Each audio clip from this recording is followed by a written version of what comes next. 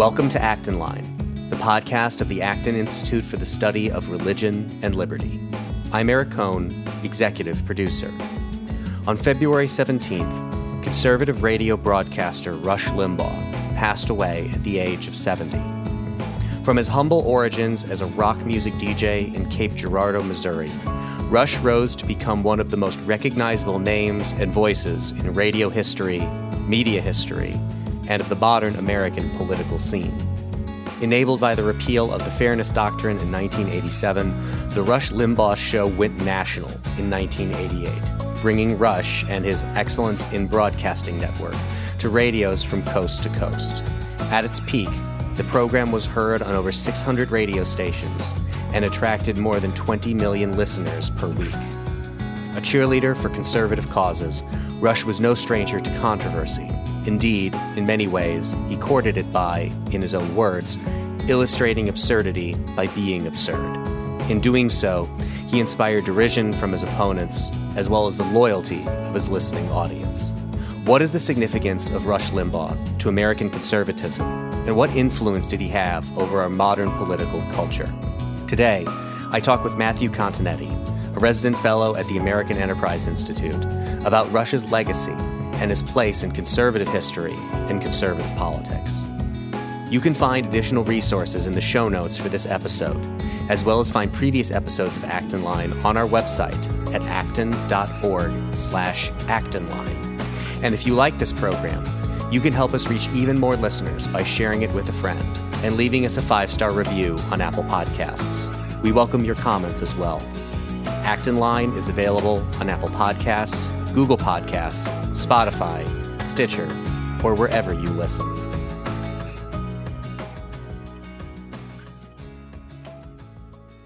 I'm joined today by Matthew Continetti, who is a resident fellow at the American Enterprise Institute, where his work is focused on American political thought and history, with a particular focus on the development of the Republican Party and the American conservative movement in the 20th century. Mr. Continetti was the founding editor and editor-in-chief of the Washington Free Beacon. Previously, he was the opinion editor at the Weekly Standard. He is also a contributing editor at National Review and a columnist for Commentary magazine. Matt, thank you so much for joining us again on Acton Line. Thanks for having me, Eric. So, Rush Limbaugh has passed away, certainly a significant figure in the history of conservatism. I wanted to reach out to you because I remember an interview, and I don't, forgive me for not remembering which one it was that I heard, where you had identified Rush, particularly Rush going national in 1988, as a really significant moment in the history of American conservatism and the conservative movement.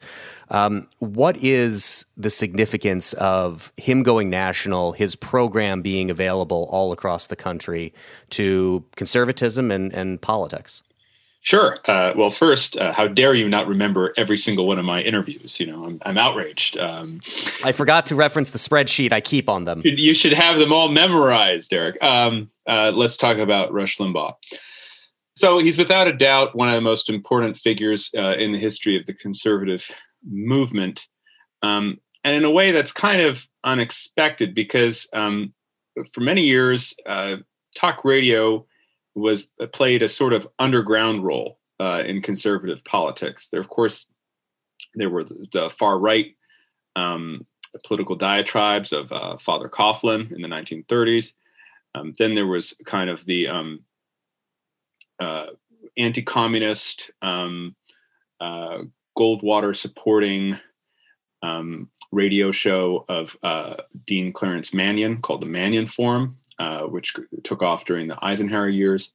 But really, radio was not used all that frequently in the 60s and 70s, even the 80s, mainly because of the Fairness Doctrine, which was the FCC regulation demanding equal time for political viewpoints. So you couldn't have a liberal viewpoint without putting on a conservative, or you couldn't have a conservative viewpoint without putting on a liberal. At the end of the Reagan administration, Ronald Reagan, who had always opposed the Fairness Doctrine, his FCC terminated it.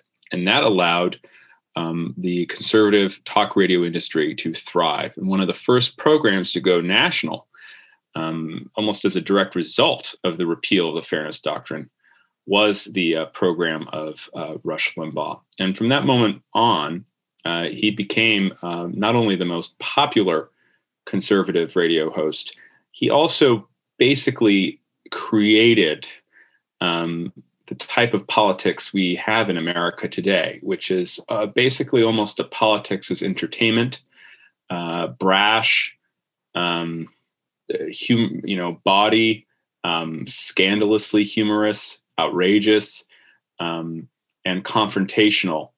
And so Rush, all of the consequences of Rush, which we can get into, one of them was you can draw a line between Rush and the creation of Fox News Channel in 1996.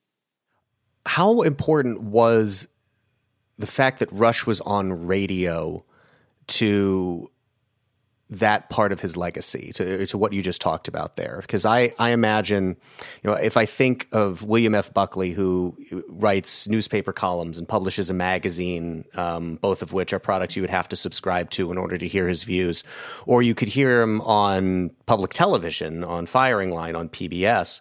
But the accessibility of radio, it's in every car. Almost everyone has a radio. I imagine there are a lot of people who discovered Rush in the same way that I did, which was when I was in college. I was working a summer job where I had a lot of downtime, not a lot going on. So I brought a radio out and flipped over to the AM band because FM was just terrible to me at the time. And heard this voice of a guy who I heard his name, didn't know much about, and started listening to Rush Limbaugh. I imagine there's a lot of people who encountered not just Rush, the personality that way, but a lot of the ideas that Rush was espousing, which may have tapped into things they previously believed or sympathized with without having been clearly articulated.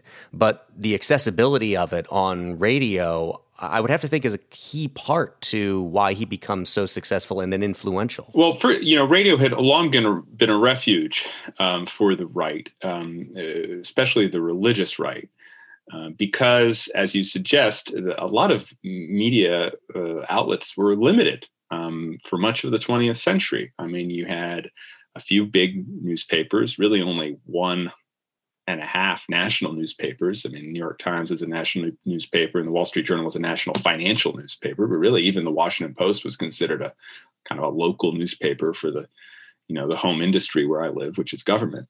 And you had limited selection of television channels. Even in the 1980s, you had just the beginnings of CNN and MTV, which wasn't very political. So, you had PBS, as you mentioned. Buckley was on PBS, but even his show conformed to the Fairness Doctrine because Firing Line was a debate. I mean, it was always some opponent, an interlocutor for Buckley. So radio was ubiquitous, and it was kind of a safe haven for outside the mainstream views, liberal mainstream views. And primarily that was religious broadcasters. What Rush's innovation was, he was a conservative who was not a religious broadcaster, right? Rush was, one of the reasons radio was important to Rush was radio was his first love. He wanted to be a DJ before he wanted to be a conservative DJ. He was a very good DJ before he kind of fell into politics and his version of politics as entertainment.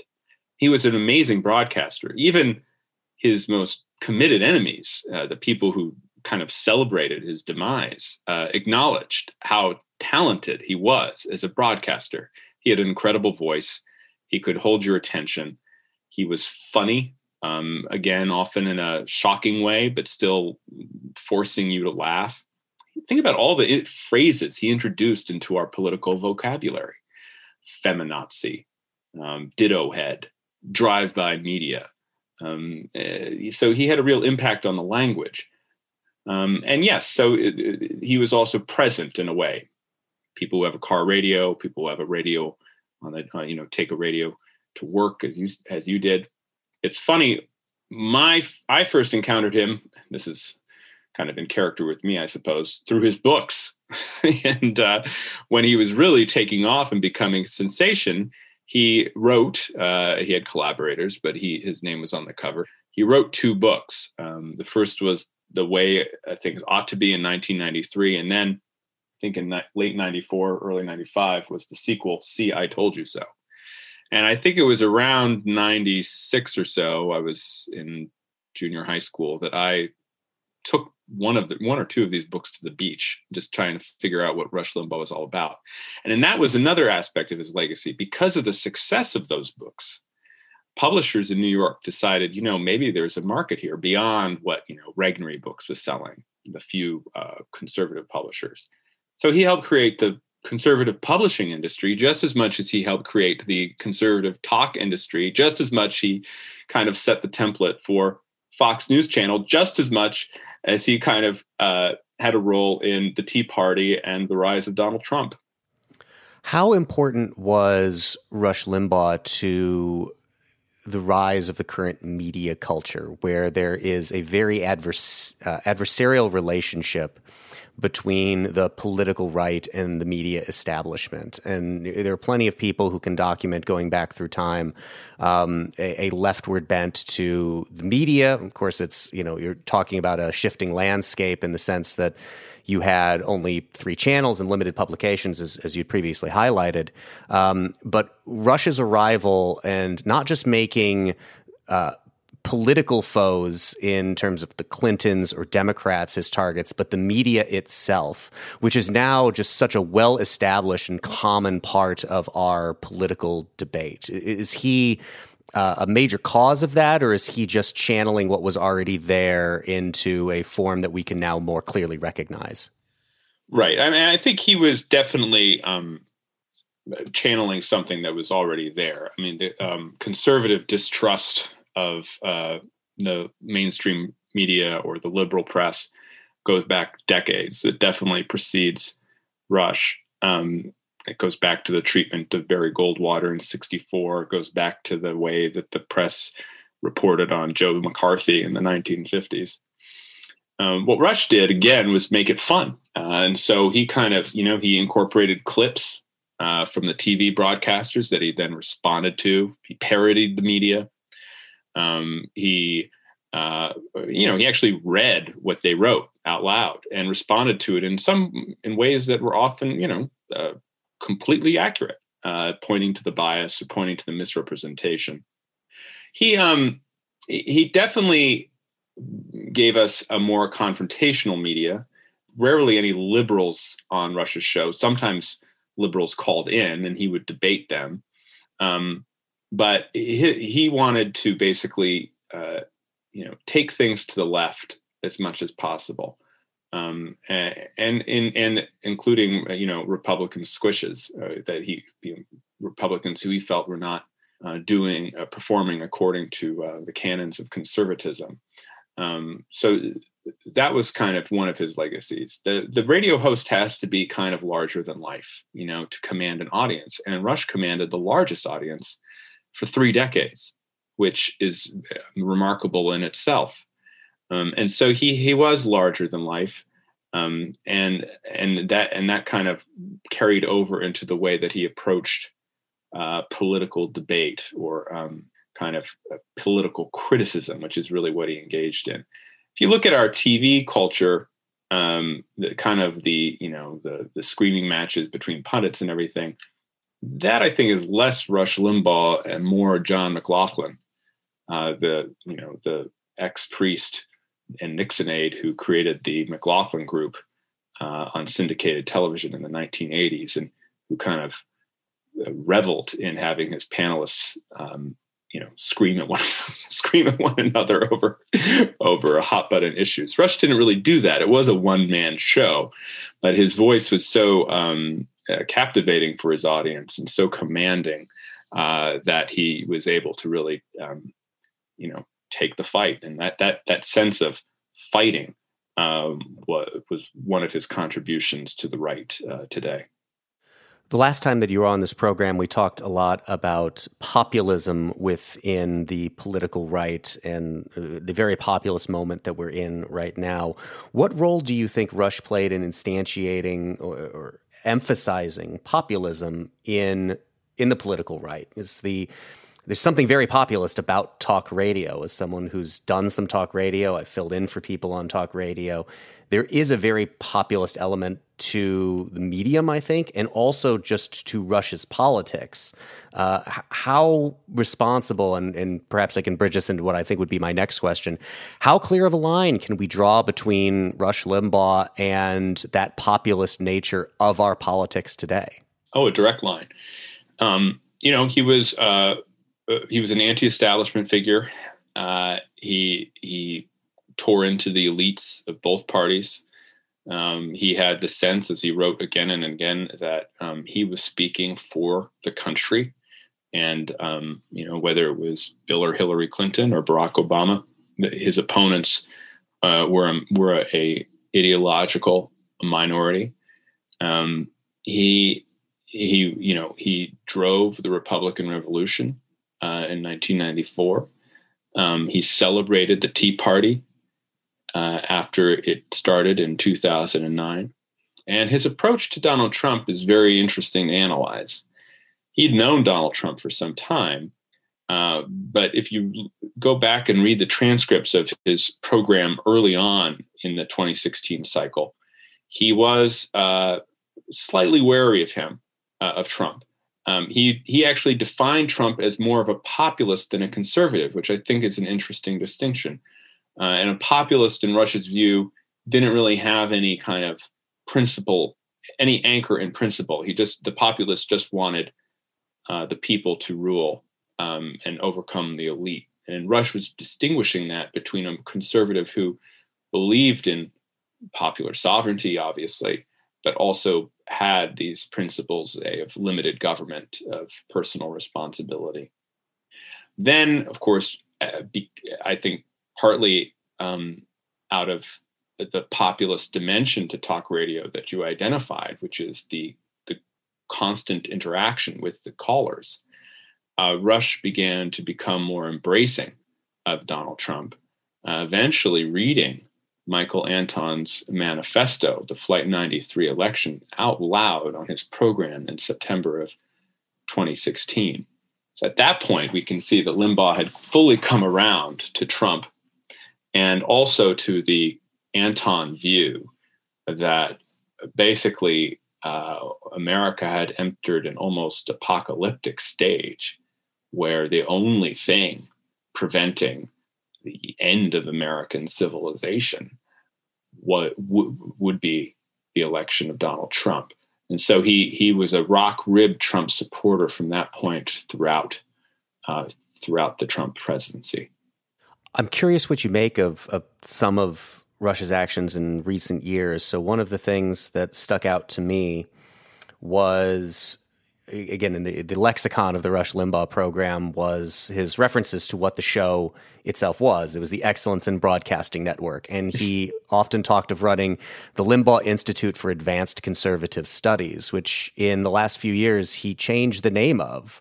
I can't remember what he changed it to, but he removed conservatism from the name of this theoretical institute that he was running as a daily radio program. What do you make of the modulation away from conservatism as being that leading edge of what, Rush was identified as one of the most prominent conservatives in the media, and he seemed to back away from that. And I'll add one more thing, and you could comment on it. I can't remember who I heard make this observation. I had stopped listening to Rush a number of years ago, but they recalled tuning into his program during the Republican primary debates and hearing Rush get ready to criticize something Trump had done and saying, "It's like, I know you're going to be mad at me." The Rush that I remember listening to I couldn't imagine him saying that, seemingly to be afraid of his audience's reaction to what he was about to say.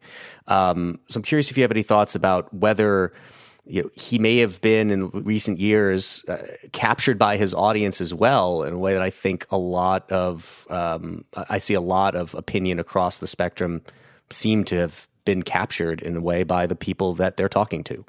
Right. I read usually I read the transcripts of Rush's program just to kind of see what his perspective was. He became disillusioned with a lot of what he viewed as the conservative establishment in Washington.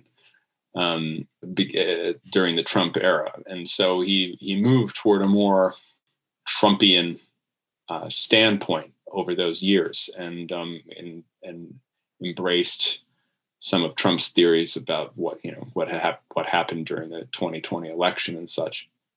And this might have been a consequence of changes in his audience. It might have been just his own kind of change in beliefs. It's hard to say. What we can say is that the talk radio right, which is much of the right, which is really the grassroots of the right, came to identify personally with Donald Trump, came to invest Trump with all of their hopes for the future of America. Came to think that Trump was not only the greatest president in American history, but someone who really could do no wrong, or whatever wrong he did, what the left had done or was doing was worse. And this is, I think, defining the right, especially in the months since the 2020 election. A view that we're in, as the Claremont writer Angelo Codevilla put it, a cold civil war.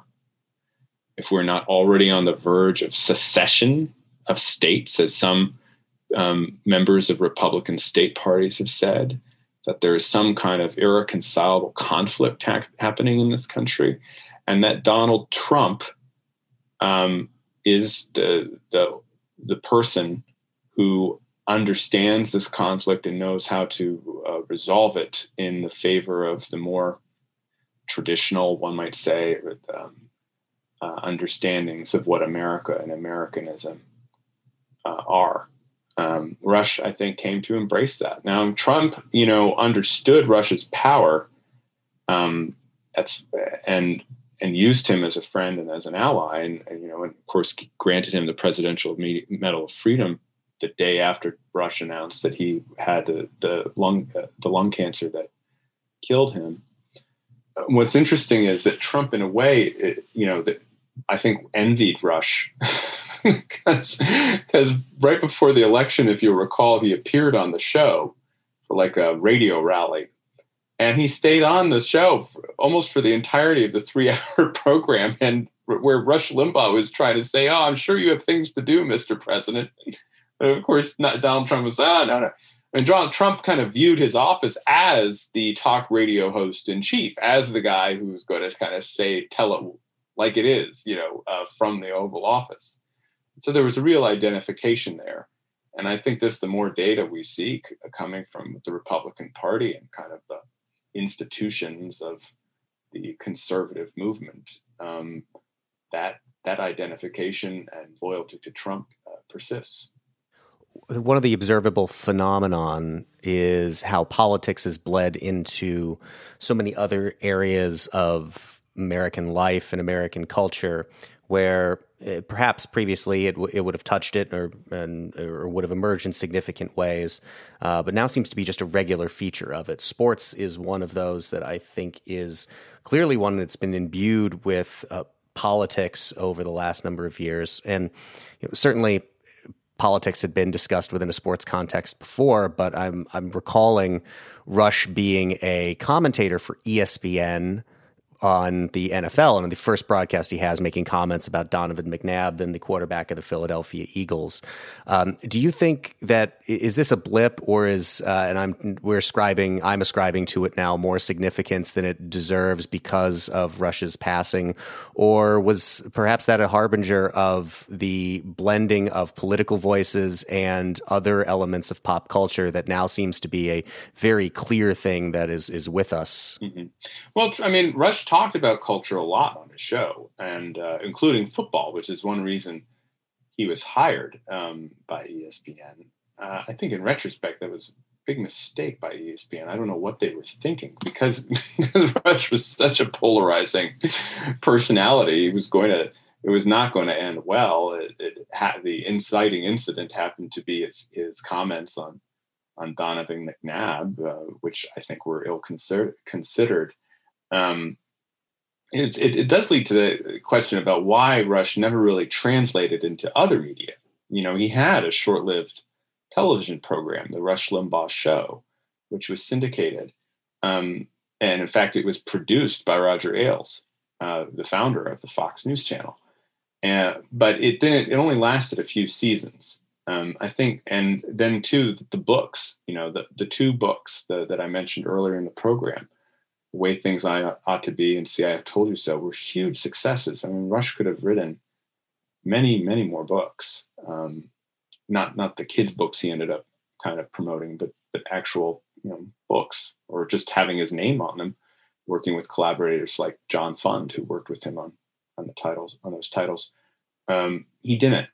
He really was a creature of radio. He understood that medium in a way very few people do, and I think his devotion to it is a reason that he was so successful at it.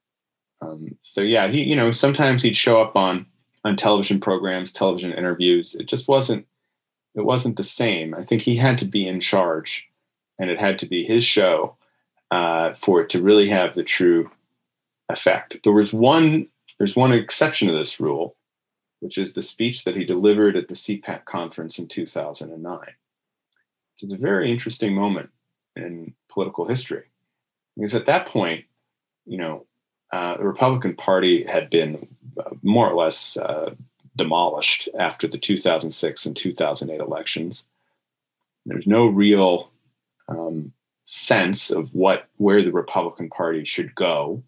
The Republicans were beginning to unify in opposition to President Obama's agenda, but there were still plenty of people who thought, well, maybe because of Obama seems to be the singular political personality, we should try working with him and such. And Limbaugh really used his speech at CPAC that February 2009 to lay down a political and ideological marker, and to say that conservatism would have to stand in distinction to Obama. He became kind of a transitional leader of the right in that moment between the end of George W. Bush and the rise of the Tea Party and the Tea Party Republicans elected in 2010. So that was kind of where, and that was a televised speech, and it was really an important speech, I think, for the conservative movement. Now, Democratic presidents loved making Rush the face of the Republican Party, and Obama kind of seized on that simply because Rush was a polarizing figure. He was someone that conservatives adored, but that independents were split on, and Democrats and even a few Republicans just did not like. Let's close with these two questions. The first one is entirely unoriginal because I've heard a number of people ask it and debate it in recent days after Rush's passing at the age of 70. So you have Rush Limbaugh, you have William F. Buckley Jr. The question being, which played the more significant role to American conservatism? Well, there's no question. It was William F. Buckley Jr. I mean, there wouldn't be a conservative movement without William F. Buckley Jr. He created it. He established the vehicle where a mainstream conservatism could be worked out. And that vehicle was National Review. He popularized conservatism. He modeled a form of conservatism that liberals could not ignore or dismiss, but that could go toe-to-toe with the best liberalism had to offer. It's hard to appreciate now because Buckley has been gone for more than 10 years. And even before his passing, his moment was really between 1951 and kind of 1980, really. But he was by far the more important figure. Rush Limbaugh was a huge influence on millions of conservatives. But, he was a media figure. he was someone who, he railed against the Republican establishment. He didn't always win, but he was adored by millions, and he popularized a slightly different type of conservatism than Buckley. He himself idolized Buckley. If you ever want to see an awkward television show, look up the firing line where Buckley interviewed Rush Limbaugh, and it's a fascinating thing to watch because Buckley's kind of getting older, and so his voice is becoming even more languid than it always was. But Limbaugh seems genuinely nervous. He seems like a little uncomfortable being around this man that he worshipped. But there's no question that we've moved quite a ways from Buckley conservatism, and Rush, I think, especially in the last 10 years, helped us move in that direction. So you are working on a book on the history of the conservative movement, and if I asked you to assess at this point, that would be the question I just asked you. To just speculate some, and I recognize the unfairness of asking this, but imagine the Matt Continetti of the future, years from now, working on a book updating your work. Do you think the influence of Rush Limbaugh will seem more pronounced, or do you think he will fade as a figure of prominence in the history of American conservatism? Well, he'll be in the book. I mean, there's no question about that. I mean, I'm not just my book, but in whatever book that's written about American conservatism for the rest of American history. He played an important part as a broadcaster in the same way that books mention like a Dean Mannion, or Billy Hargis or Jerry Falwell, but when I look at the history of conservatism, individuals matter quite a bit. And individuals who matter the most are the ones who originate ideas or establish institutions that can serve as incubators or vehicles of ideas. And then, of course, they're the political actors themselves. So when you look at the large-scale development of American conservatism, there's no question that Rush Limbaugh was one of the more important figures of the conservatism of the last, really 30 years. But, how does he compare to a Buckley, to a Milton Friedman, to a Barry Goldwater, to a Ronald Reagan, to a Donald Trump? I think he's not quite in the same at the same level, despite his incredible importance and his truly unique connection to his audience. Matthew Continetti is a resident fellow at the American Enterprise Institute, where his work is focused on American political thought and history, with a particular focus on the development of the Republican Party and the American conservative movement in the 20th century. Matt, thank you so much for joining us on Act in Line. Thanks for having me. As always, thank you so much for listening today. Our team loves putting this show together for you every week, and it's so encouraging to hear from our listeners. Feedback is incredibly important to us because it lets us know what you like to hear more of, including the kinds of topics you're interested in most. If you have comments, feedback, or ideas for a show topic or interesting guest, you can reach our team at actinline@actin.org. Until next week, for Act in Line, I'm Eric Cohn.